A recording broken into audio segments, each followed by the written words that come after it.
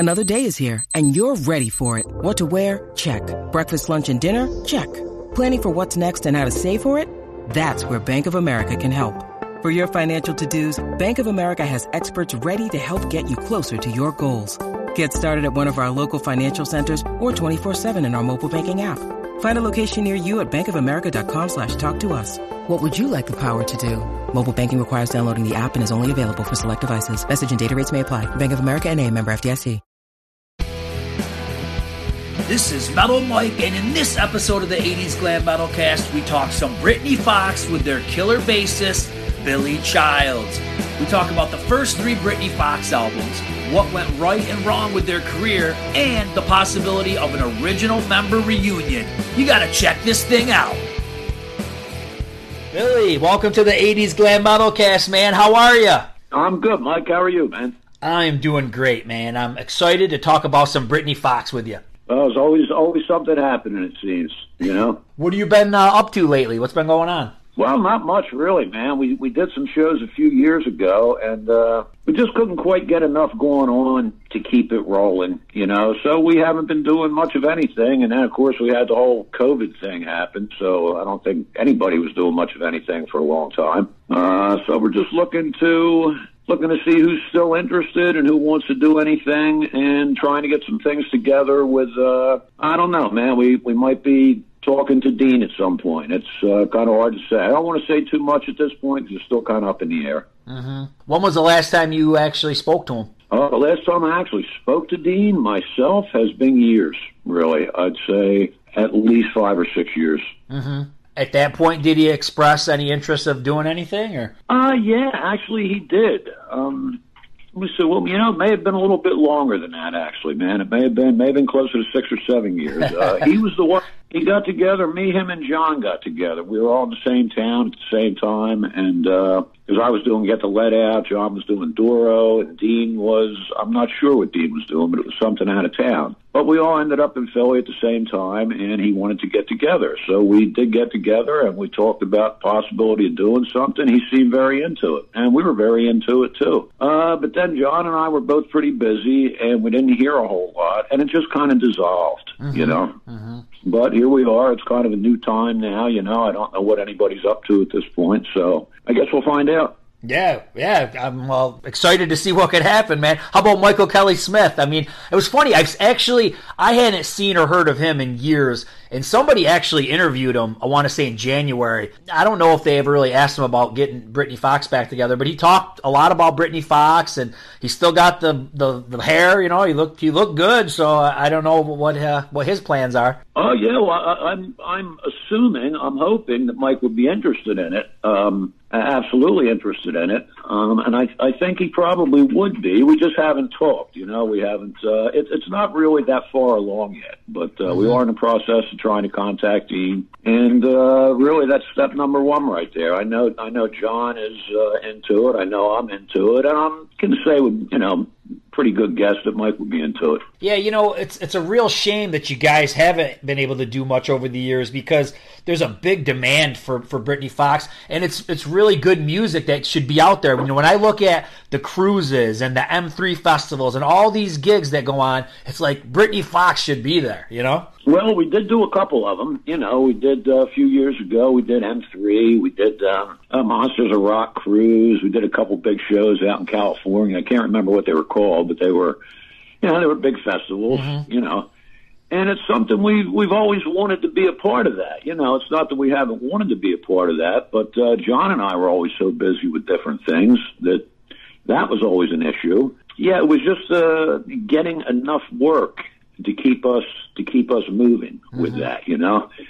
It seemed to be an awful lot when we were doing the one-off shows. They were fun and they were great to do, but we'd fly all the way across the country and do one show, you know, right, and then have to fly back to the East Coast, and it just became kind of, we have to get more work than this, you know.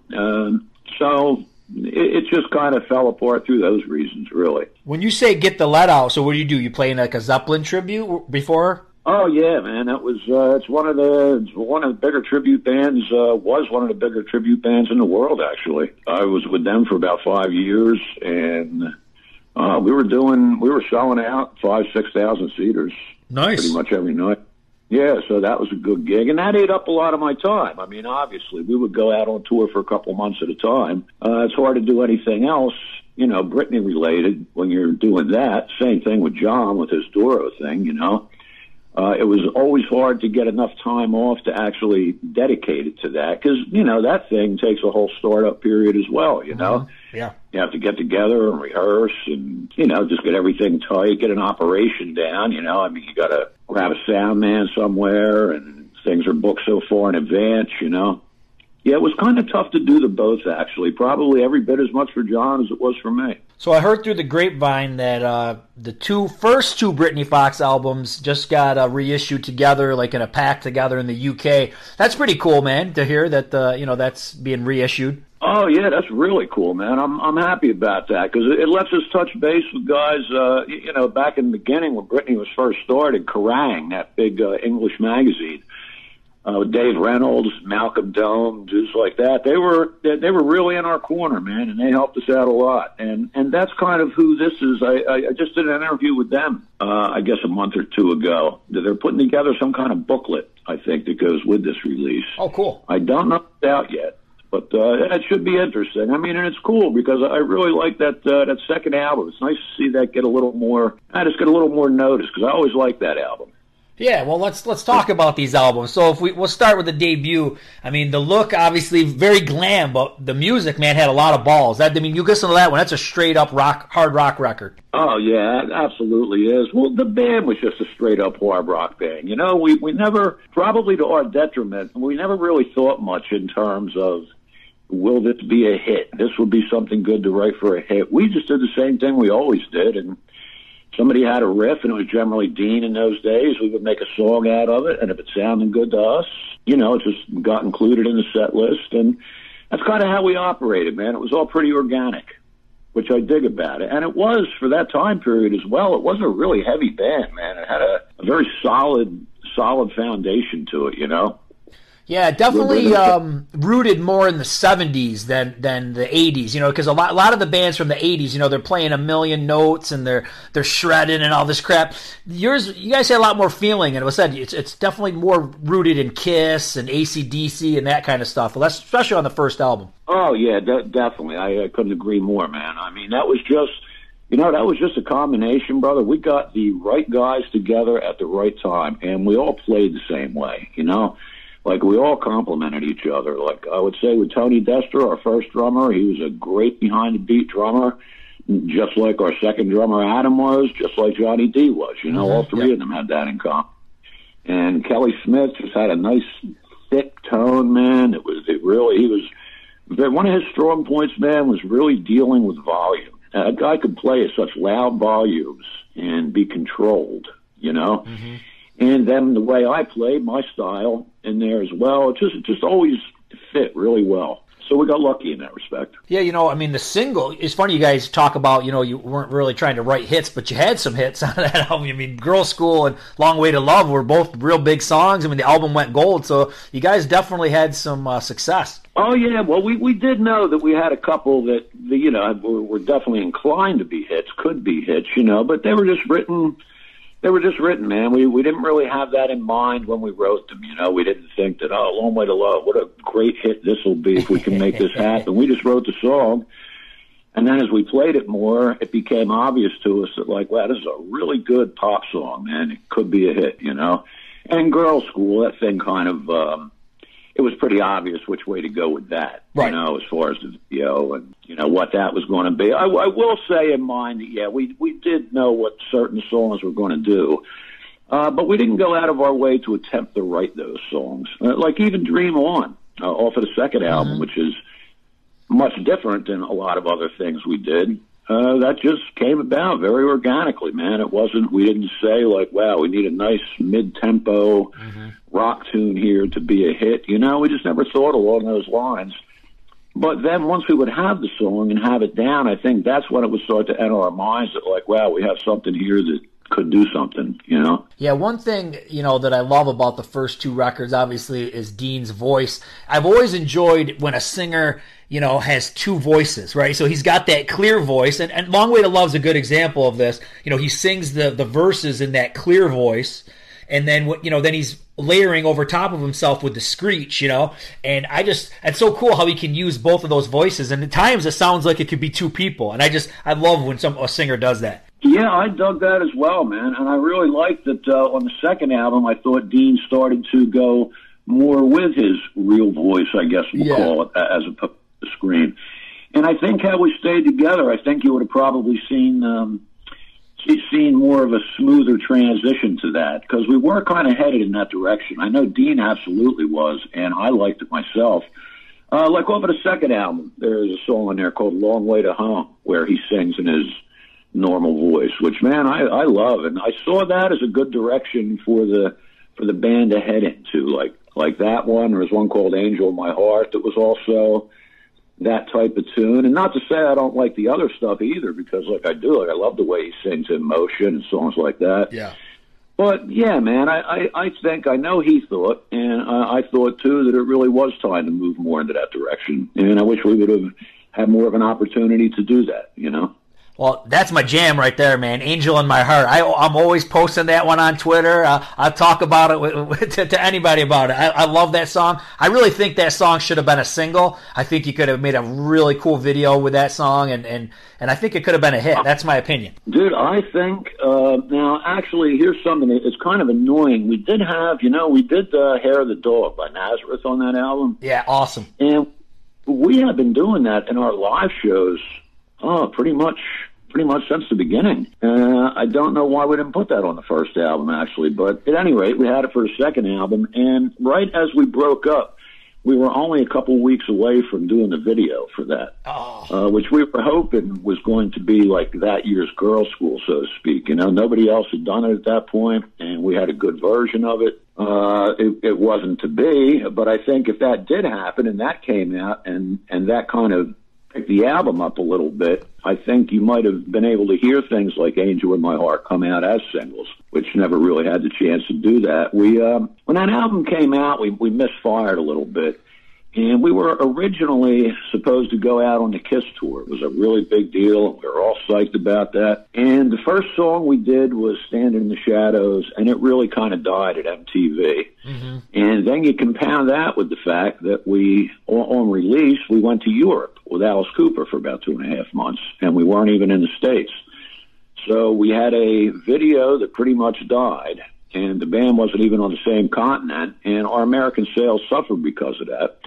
So we ended up losing the Kiss tour because of that, and somebody hotter got that. But, yeah, it was just, as I say, a couple things happened to us there that if one of those doesn't happen, maybe history's a little bit different, I think the Standing in the Shadows was supposed to do really well at MTV, and that was going to hold us over for a couple months while we were in Europe. And then we were going to come back to hopefully a big tour. But as I say, just everything that could go wrong went wrong, Mm-hmm. It's funny, you talk about Hair of the Dog and, obviously Nazareth cover, but I think you guys did better than Guns N' Roses. I know Guns N' Roses did it, probably, I don't know, was it like 5, 6, 7 years after you guys did it, like on some cover album. But I always look back to the Britney Fox version, man. It was killer. It is killer. Thank you, man. I tell you, I think that version was heavier, Yeah. And I think our version was heavier. But when I listen to us now compared to a lot of the other 80s bands, or peers, so to speak, I think we definitely, I agree, man. We have more of a 70s tone to us. Mm-hmm. We're all those kind of players. I mean, that's the kind of stuff we all grew up on, was Deep Purple and Led Zeppelin and Black Sabbath, AC/DC. So we just did have that 70s feel, and it was a very, very heavy, plodding band at times, man. I used to really love that about us. Well, a lot of fun to play that stuff. What I've noticed as a fan, I mean, I'm 45, and I was buying these albums when they came out, so shit, I was a real young kid, 12, 13 years old or whatever. And I think the problem, not the problem, but what happened was it was MTV. It was very visual. So you listen with your eyes, right? So you look at Britny Fox on that first album and you think 80s glam band. You know what I mean? That's what, because you're listening with your eyes. And now as an adult, definitely got a lot more musical knowledge and experience under my belt. That's where I really pick up on it. Like, wow, it's really, there's a lot of heavy 70s influences, but like I said, as a kid or watching it visually, you just think of the 80s, it's 80s glam, 80s hair metal, whatever.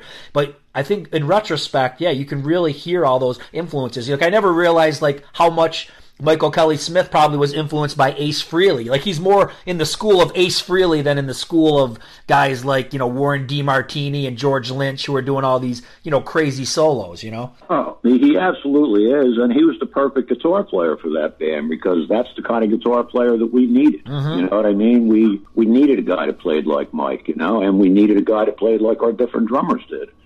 And we needed a guy that played like I did. I mean, a busy bass player wouldn't fit into that band at all, And as I say, we just, it was more luck than anything that we were just all on the same page like that. We never really planned that out, I don't think. We were just, Mike and Tony had just left Cinderella, and I was always a Cinderella fan. Mm-hmm. And Dean needed somebody, so we were all kind of the more well-known players in the area at that time, so it made sense that the three of us would get together and be Dean's band. But it really was, like I said, just a stroke of luck, man, that we were all the same type of players and that our sounds and our tones complemented each other so well, because I think at that point in time, I don't know how many other bands like really thought in terms of tones and styles. It seems like just, guitar players would play a lot of notes, and everybody would do a lot of this. And a lot of these bands were good, but I don't know if they really had the same thing going on that we and a few others did. Like Enough's Enough was always a great band, man. Oh, yeah. I think those guys always fit together. I could just hear those guys, the way they played, Yeah. And more than some of the others, And Warrant was always a band like that too. They sounded good together, Oh yeah, it is funny. I mean, certain albums, and Britny Fox is probably a strong example of that. I mean, albums grow on you over time. If an album is really good and it stands the test of time, it grows on you. The Britny Fox debut and Boys in Heat.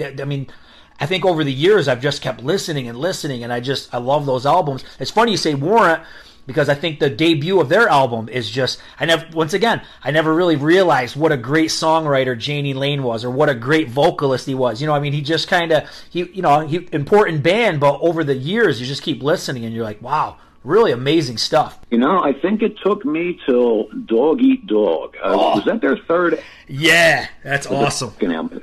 My God, that album was great, man. And Jani was so talented, man, And on the first album, they were a little bit like Britney, actually. Mm-hmm. So on the first album, you could hear that they were still growing, Yep.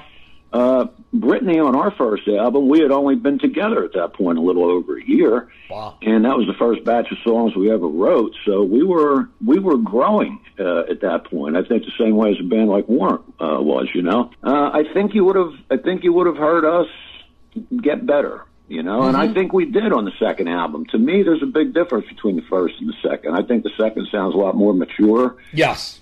And I would have been very curious to hear what a third or a fourth album with that lineup would have been. Yeah. Lyrically, it's more mature, and musically as well. Yeah, I agree with you. Yep, I definitely can see the growth. Now, what happened? So during this album, the band just kind of fell apart, right, toward the end of the run. What happened with the Boys in Heat? Yeah. Tour, you mean? Well, we had just, as I say, man, we were really expecting to get that Kiss tour. That would have smoothed over any problems that we were having. Right. We were having. Yeah, right. That would do the trick, man. Being with Kiss, that would be awesome. Yeah, that definitely would have done the trick. We just got off to a really bad start with that album, man, and things just kind of snowballed from there. As I say, we just if we don't go to Europe, we probably get a second single going faster than we did, which would have probably been Dream On, and we would have been on tour over here, and things would have picked up pretty well, I think. But as I say, we went almost 3 months. We released that album, our first video died, and we weren't playing anywhere in America, so it just kind of, we lost all our momentum. you know, and that kind of built into personal problems that were with Brittany always just slightly under the surface, you know. Sure. As good as we got along musically, we didn't get along that well personally at that particular period. So, but a lot of bands are like that, man, you know. Yeah. So it had to be kind of shocking, right? So I've definitely heard the story, I think, from Johnny. I mean, at a certain point, Dean's like, I got a new band and I'm leaving you guys. I mean, that had to have been pretty devastating. Yeah, well, obviously it was, man, you know. I mean, because at that point in time, too, we didn't see the end, and nobody really did. Nobody saw the end of the 80s era happening that fast. Right. You know? Things were still really strong, and I guess because of that, we were devastated, obviously, but we really did like our chances of recovering if we could find the right guy, you know. And once again, it took us a little bit longer to find Tommy Paris than what we had hoped for. I mean, it took us almost a year, I guess. Mm-hmm. I mean, it was worth waiting for because nobody else would have done what he did for the band. You know? But during that time period, from the time Dean left till the time we got ready to do Bite Down Hard, the landscape had completely changed. Yep. You know, regarding the whole glam thing or 80s bands or hair bands or whatever you want to call them. I mean, it was still big at that point, but obviously was on its way out, you know. And just from the start of that tour, the Bite Down Hard tour, till about a year later when we came off of that, it was all grunge at that point. And in the beginning, it was about 50-50. Yep. You would go, it was weird, man. You would go play rooms. It wasn't like it changed over all at once, you know. Like, you would play rooms, and as that tour went on further and further, we'd start to notice that half the room would be wearing flannels and not really interested in us at all, and the other half would look like the people that had always been there, you know? Yep. And then by the end of it, I remember I played a place in Florida. We played a place in Florida, and it was called the Good Food Sports Pub, and they sold burgers and they had tables. And I was like, wow, this is over, huh? You know? All right. But it did. So once the 90s thing did kick in, I mean, it happened really fast. But in the beginning, it really was a lot of push and pull with that. You know, you never knew what kind of crowd you were going to get. Was it going to be our crowd? Was it going to be a crowd that wasn't into us? We just couldn't even tell. DDR Music Group is the premier glam, sleaze, and hair metal label. They've got a kick-ass roster consisting of tons of bands that you remember from the 80s Sunset Strip. Bands like Electric Angels, Blondes, Sweet Savage, Cats in Boots, Jailhouse, Jet Boy, and many more. Well, maybe you're just looking for something that you've never heard before, some rare or modern hair metal. Well, they've got that too. Go discover rare and hard-to-find glam, sleaze, and hair metal CDs at ddrmusicgroup.com. Hey guys, this podcast takes a lot of time and effort. I want to do more in-depth projects on here, but I can't do it without your help. Just Google 80s Glam Metalcast on Anchor. Once there, hit the support button and you can donate 99 cents, $4.99, or $9.99 a month. Your support will ensure that this podcast will be rocking out for years to come.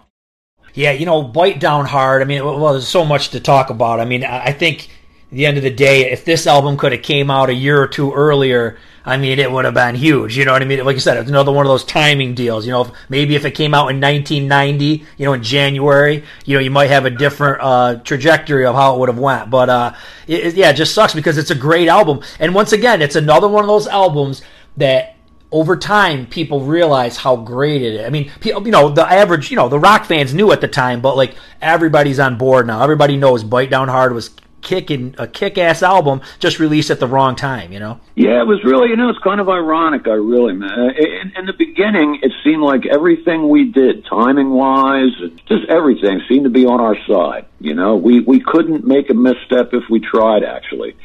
But then after that first album, it seemed like everything we did was, it couldn't have been more of a mistake, you know? Yeah. Well, how that happens or why that happens, I guess, you know, some things just are what they are, and that's the way it happened for us, you know? Yeah, and Tommy Paris has a really cool voice. I mean, he doesn't sound, you know, like Dean. He's got his own voice, but he still has that rasp and that screech that he can do. So it's not a totally different kind of voice. Because sometimes, I won't mention some of the bands out there, but there's some bands that replace the singer, and I'm just like, I can't do it, man. It just doesn't work. It doesn't fit the music. But he definitely fits the music. Well, that's why it took us so long. I mean, we were looking for kind of a strange animal, man, because obviously we needed a guy that could do what Dean did. We needed a guy that could sing those songs, you know. Mm-hmm. But in addition to that, we needed a guy that could also do what Tommy did. You know, I mean, we were really looking for a guy that may not have existed, but we got very lucky and found him.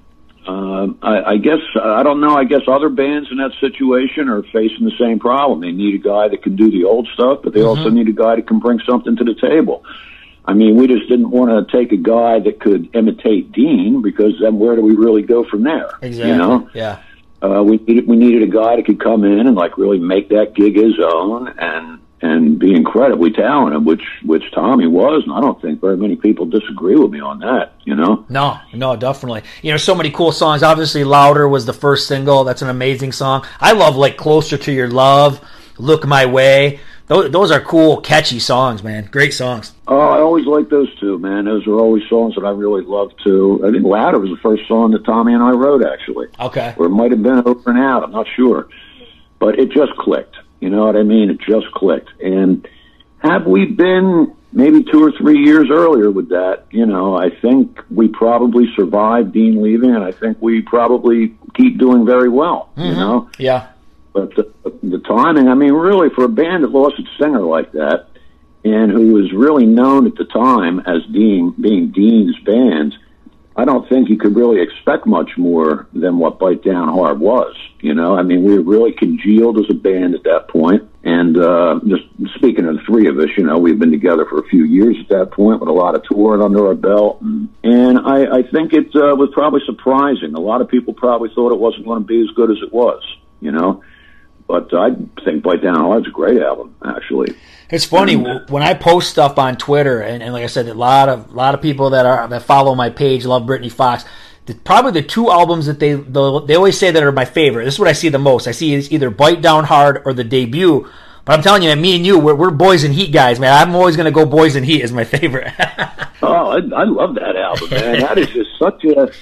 You know, I would like to hear Bite Down Hard with a little more of the production that was on Boys in Heat, actually. I'm more of a fan of that heavy, big smash and low end that Boys in Heat had, you know? I mean, I love Bite Down Hard. It's a great album.